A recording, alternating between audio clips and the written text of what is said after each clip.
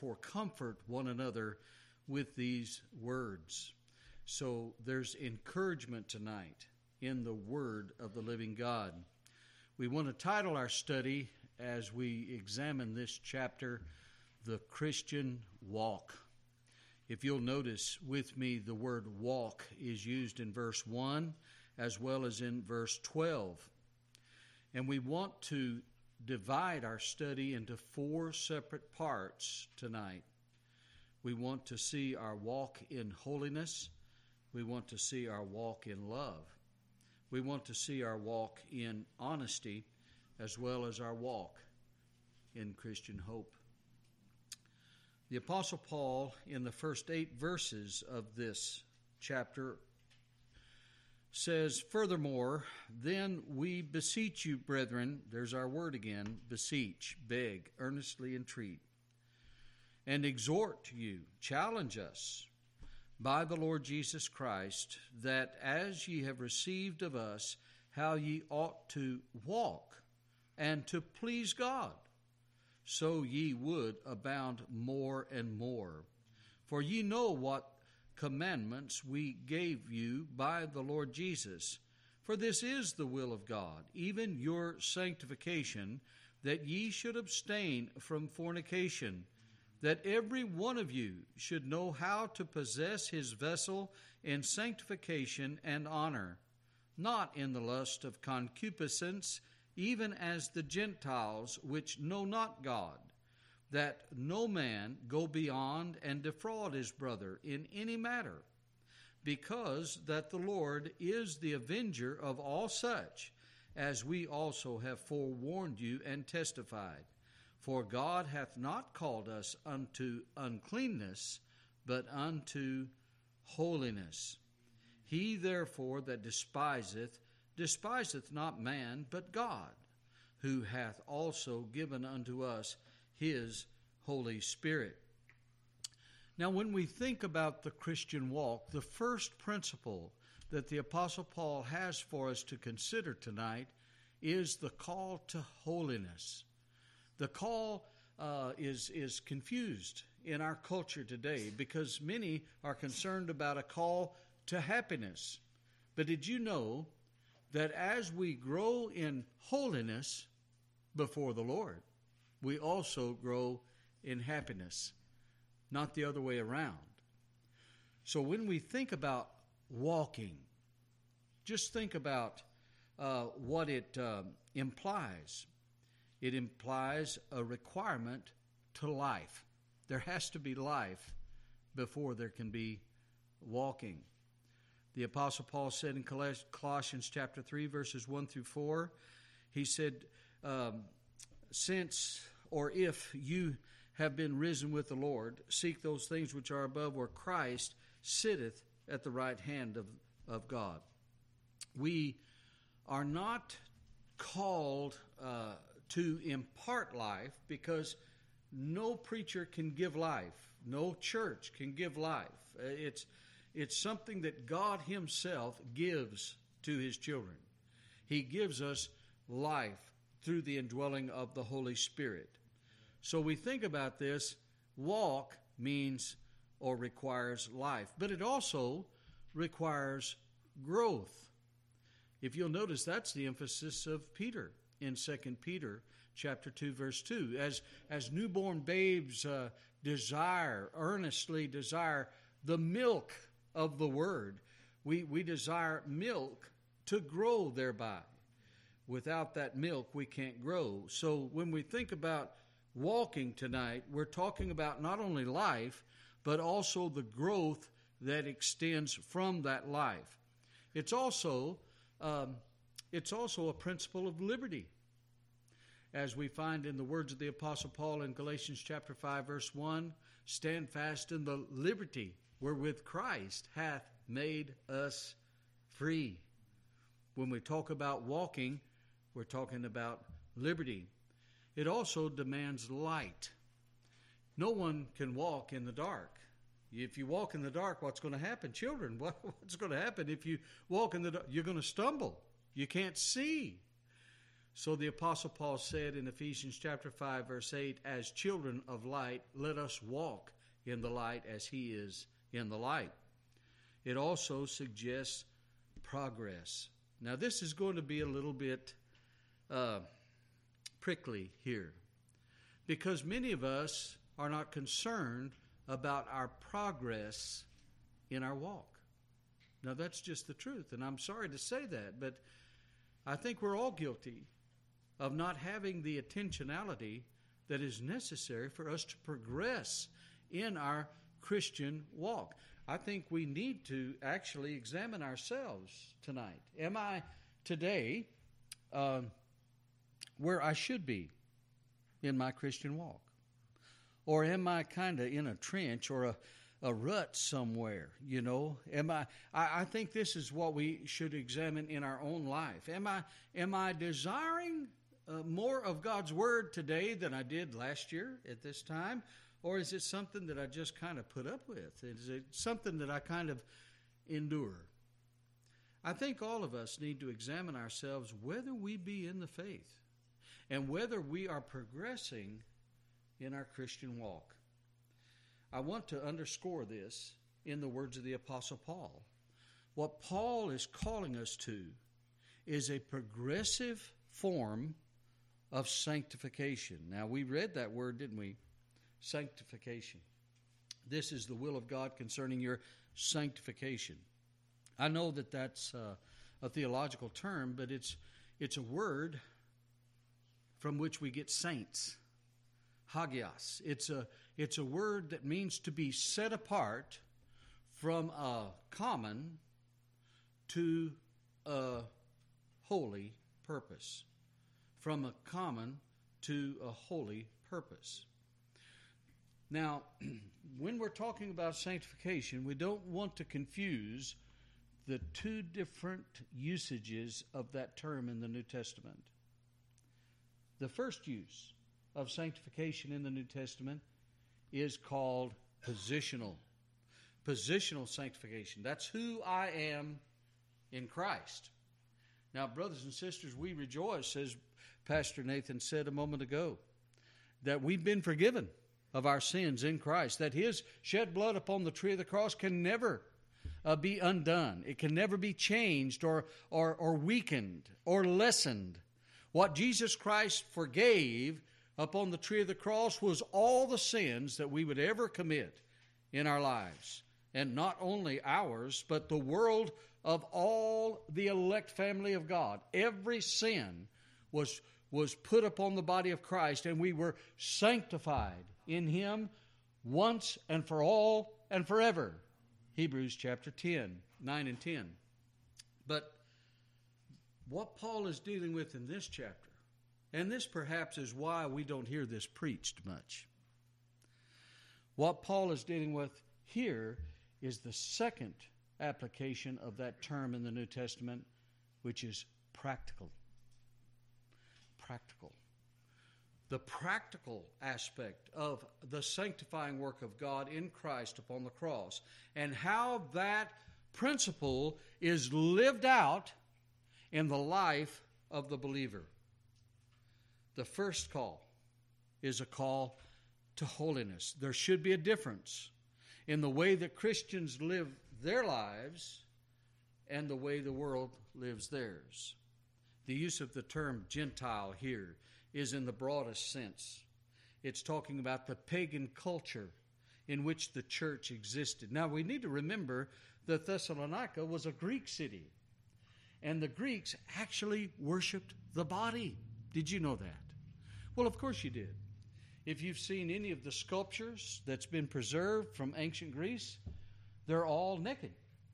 They worshiped the body. And the term that the Apostle Paul is using here for fornication is porneos, from which we get pornography. And there's nothing more destructive to the psyche of a man than pornography, because it is a dangerous form of fulfillment of fleshly lust that does not and will never please God. So what Paul is calling us to is a walk that bears the image of Christ in a world that rejects Christ. He says, ye ought to walk, as ye have received of us how ye ought to walk, and how to please God, so ye would abound more and more. Now, here's the progressive nature of the Christian walk. This is taking one step at a time, one step overcoming sin in our lives at a time. We can't overcome it all in one time. It's got to be line upon line, precept upon precept, here a little and there a little, so that we come to a given goal or point in our Christian testimony. He says, I want you to grow more and more. It's not that Paul wasn't rejoicing that they understood the basics of the gospel, the death, burial, and resurrection of Jesus Christ and his imminent return. It was wonderful to the heart of the Apostle Paul that he could see that knowledge lived out in the lives of the Thessalonian church. But he says, I don't want you to stop there. I want you to build upon that foundation and grow in your knowledge of the Lord Jesus Christ. 2 Peter chapter 3, verse 18, that we would grow in the grace and the knowledge of Jesus Christ. Because we know, verse 2, that the commandments we gave you by the Lord Jesus. You know what he's doing there? He's defining the authority of the gospel. See, the gospel is not Paul's opinion. The gospel is not Brother Jeff's opinion. The Word of God is God's Word. It is His inscripturated revelation to you and I tonight. So it's not our opinions we're interested in or our personal innuendos, but it is thus saith the Lord. That's what we're called to preach, and that's what we're called to believe, whether we agree with it or whether we understand it or not. This is what God said. This is God's will, that we live our lives different from the world around us. And when we fail to do that, as many of us do, we are given the grace of repentance and the grace of restoration. Verse 4, he says that every one of you should know how to possess his vessel. The word vessel there is body. He's referring to our vessel as a body. I think it's very appropriate, actually, to think about our body as a vessel on the sea. You see, a vessel, a seafaring vessel, is motivated by the wind. That's why you see those pictures of the sails going up and it's catching the wind and directing the course of the ship. But never forget the rudder. Never forget what actually guides that ship. You know what that rudder is, brothers and sisters? In our lives as Christian believers? It's the Word of God. God's Word guides our vessel. And when we're strong in the Word and obedient to the Word, our vessel is going to have a straight course. Very appropriate terminology here for the teaching on holiness. In verse 5, he says, not in the lust of concupiscence. Now, that's a hard word, I know, but it means the desires of the mind. It is focusing upon the mind of an individual. See, whatever controls our mind will ultimately control our life. So the Bible speaks often to the mind. Preaching should be to the mind of God's people, because that's what will ultimately control their life. So, Paul said in Romans chapter 12, verse 2, you know it very well. He said, I beseech you, by the mercies of God, that you present your bodies a living sacrifice unto God, by the renewing of your minds. Not being conformed to the image of the world, but by the renewing of your minds, you might prove what is that acceptable, perfect, acceptable, and good will of God. It is the mind of God's people that we want to reach tonight. I want to reach your mind by the grace of God, with the Word of God, so that the rudder of your life will be in the right direction. See how that ties together? Isn't that something? It's like God wrote it. Not like the Gentiles or the pagans, as it were, which know not God. We could go, couldn't we, to Ephesians chapter 4, verse 17 in that. They don't know God by nature. By nature, none of us knew God. Right? Can I get an amen on that? But because of God's grace, you know God. And if you want to know what God expects of you tonight, you're going to listen to what Paul wrote. He says, no man should go beyond and defraud his brother in any matter. The word defraud there comes from a Greek word that means literally to oppress or to overreach in a matter.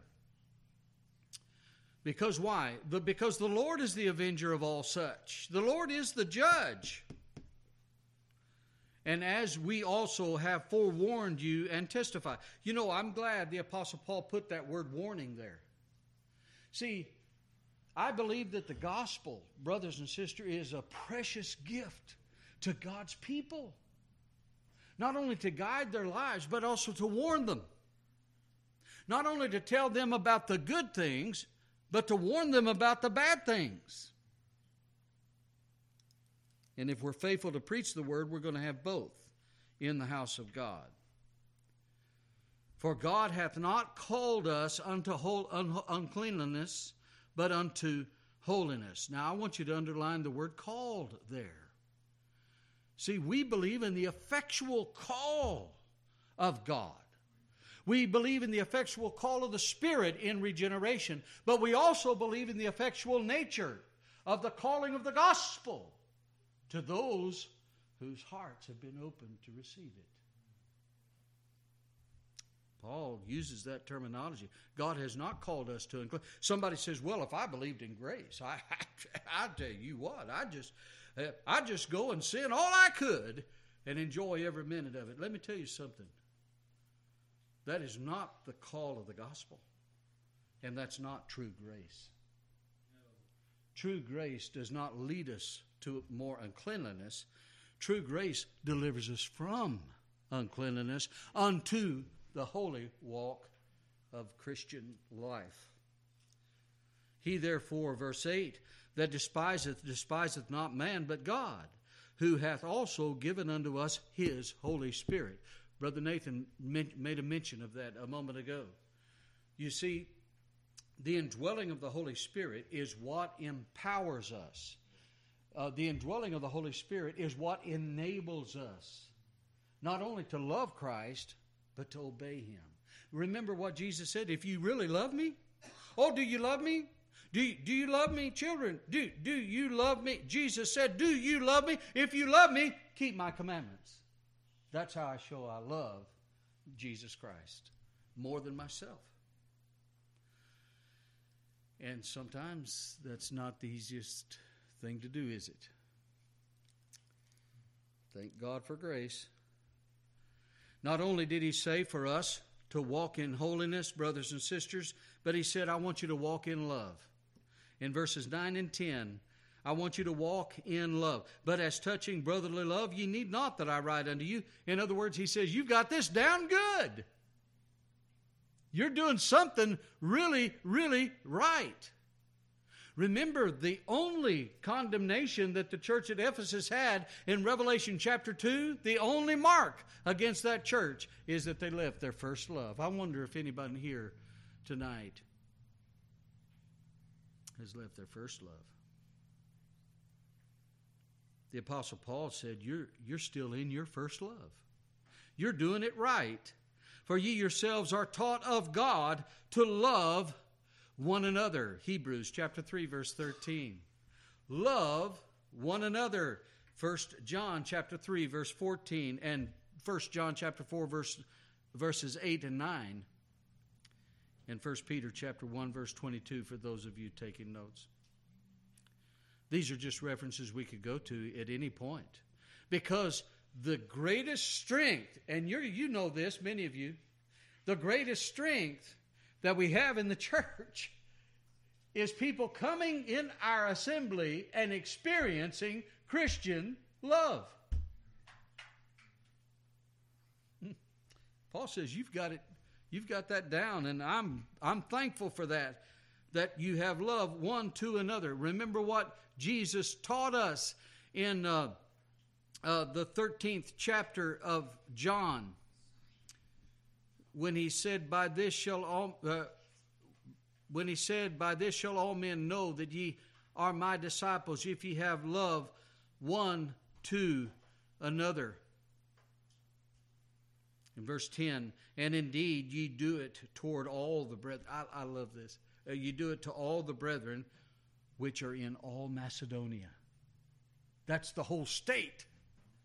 It's like saying, Providence Church, you've got this down good, and not only do you have it down for yourselves, you've got it down for all the Christians in the state of Mississippi. Isn't that amazing? And not only in the state of Mississippi, but also those believers over there in Nicaragua, and those believers over there in Africa. He says, this is good. This is good. Because it's godly. It's building your walk. Not only in holiness, but your walk in love. They know you. They know of your love. Watch what he says. "And we beseech you," there's that word again, "beg, earnestly entreat, that ye increase more and more." I don't want you to diminish. I want you to increase. I don't want you to be satisfied with where you are now. I want you to always be pressing into the kingdom of Christ. Isn't that a great part of this study? The third thing, he says, I want you to walk honestly. Verses 11 and 12, "And that ye study to be quiet." That means you're not a troublemaker. That means you're not instigating trouble or division. You study to be quiet and to do your own business. That's a nice way of saying mind your own business. And to work with your own hands. You're not dependent on others for your living or how to provide for your family. Don't do that. Now, that's an unusual message today in this day of entitlement, isn't it? But let me speak to you fathers. Let me speak to you men here tonight. I want you to understand that according to the Word of God, it's your responsibility to provide for your family, not the government's. And by the way, not the church. Now, when there's a need, when there's a need that arises in the church, that's a different matter. If a man breaks his leg, if a man is incapable of providing for his family, I think the church needs to step up and help that individual. But somebody that's lazy and don't want to work, in the next letter, he says those that do not work should not eat. Now that's pretty graphic, isn't it? I'm just saying. He says you need to do this. If you want to enhance your Christian walk, not only in holiness and not only in love, but also in honesty. You be honest with yourself. Are you lazy? Are you slothful? Are you not taking advantage of the opportunities that God actually brings to your life to earn a living for your family? Or are you just kind of hoboing? Verse 12, that ye may walk honestly. I want you to be honest with God. I want you to be honest with men. And importantly, I want you to be honest with yourself. that ye may honestly walk toward them that are without. Now he says, when them that are without, he's talking about those outside the church, those in the community, those that you come into contact day by day. He's talking about Christians being a positive influence in a negative world. Colossians chapter 3, verses 22 through 25, and Colossians chapter 4, verse 5 are references. He says, I want you to walk transparently before men. When people come around you, they know that you are a follower of the Lamb by your conversation, by your actions, by your words. And the fourth point, which is the best tonight, to my mind, he's calling upon us to walk in hope. The Christian hope. He said, I would not have you to be ignorant, verse 13. I would not have you to be ignorant, brethren, concerning them which are asleep, that ye sorrow not, even as others which have no hope. Now, the word sleep there, death, is described in the New Testament sometimes as a sleep in the night. Did you know that the word cemetery, you know what cemetery is? Do you know that the word cemetery actually comes to us from a Latin word that means sleeping place? Did you know that? Death is described like a sleep in the night. Philippians 1 and 2 Corinthians 5. But it's not the sleep of the soul. It's the sleep of the body. The soul goes back to God which gave it, but the body that we lay in the tomb, that we lay in the ground, that body is like a seed planted, according to the language of 1 Corinthians 15, one day will come forward. One day will be glorified. And we can't explain, there's no way we can explain that. We can't expound upon it except to say what the Scripture says about the resurrection of these bodies. We just rejoice in it. I know when our loved ones die, it breaks our heart. We've all been there. We've all been at those gravesides. And we can't help but cry because someone we loved is no longer going to be with us. But we do not bury them as those that have no hope, as those that don't expect to see them again. In 1 John chapter 3, I love that. Behold, what manner of love is this that the Father hath bestowed upon us, that we should be called the sons of God. And it doth not yet appear what we shall be, but we know that when he shall appear, we shall be made like him. And whoever has this hope in him purifies himself. In other words, living a life based upon that eternal perspective. That's what we're called to as Christians. We've got something that's far better than this wicked old world. We've got something better, brothers and sisters, awaiting us. These individuals, these believers, lived in the certain expectation and confident anticipation of Christ's imminent return. He says, listen to this. He's and this is 1 Jeff 2:3 right here. I want to give you something here. It appears to me that there were some of those believers in Thessalonica that were concerned about the believers that died before Christ came again. What they're saying is, Paul, my Christian mama and daddy, or my Christian brother or sister, they died, and Jesus hadn't come yet. Are they going to miss out on his coming? That's what it appears to me is going on in this section of the letter. And the Apostle Paul is going to point out the fact that they're not going to miss a thing. Hallelujah. They're not going to miss a thing. In verse 15, he says, I love that. Oh, no. Verse 14, for if we believe that Jesus died and rose again, which we do, even so them also which sleep in Jesus. That's the believer that has died. Will God bring with him? You need to underscore that in your Bible, brothers and sisters. Because we don't believe that when a man dies, he's dead all over like the old dog Rover. Never gets up, never has an existence beyond the realm of time. We don't believe that. The Bible teaches us that when we die, when our spirit leaves this body, it's in the presence of the Lord.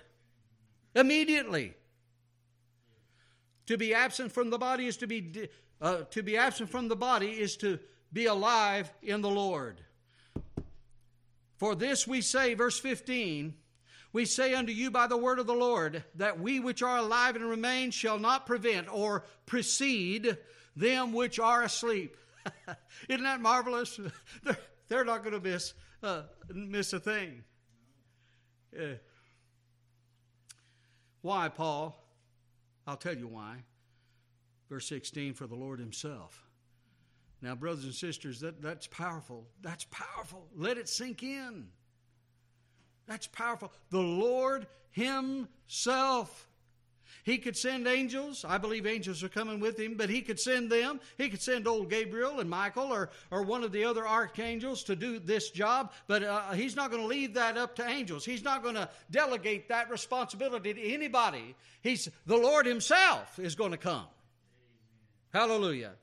And he shall descend from heaven. Why shall he descend from heaven, children? Because that's where he is today. I want you to understand this. Jesus is alive today, and he's seated at the right hand of the Father, and one day the Father is going to say, son, it's time. It's time for you to go get the bride. It's time for you to go get the redeemed. It's time for you to put an end to this suffering and an end to these struggles and bring my people home. It's time. He will come. He's going to come with a shout. I believe that. I believe that literally. I believe there's going to be a lot of shouting going on in that day. I'll tell you what, sometimes I feel like shouting right now. With the voice of the archangel, listen to him. With the trump of God. Oh, hallelujah.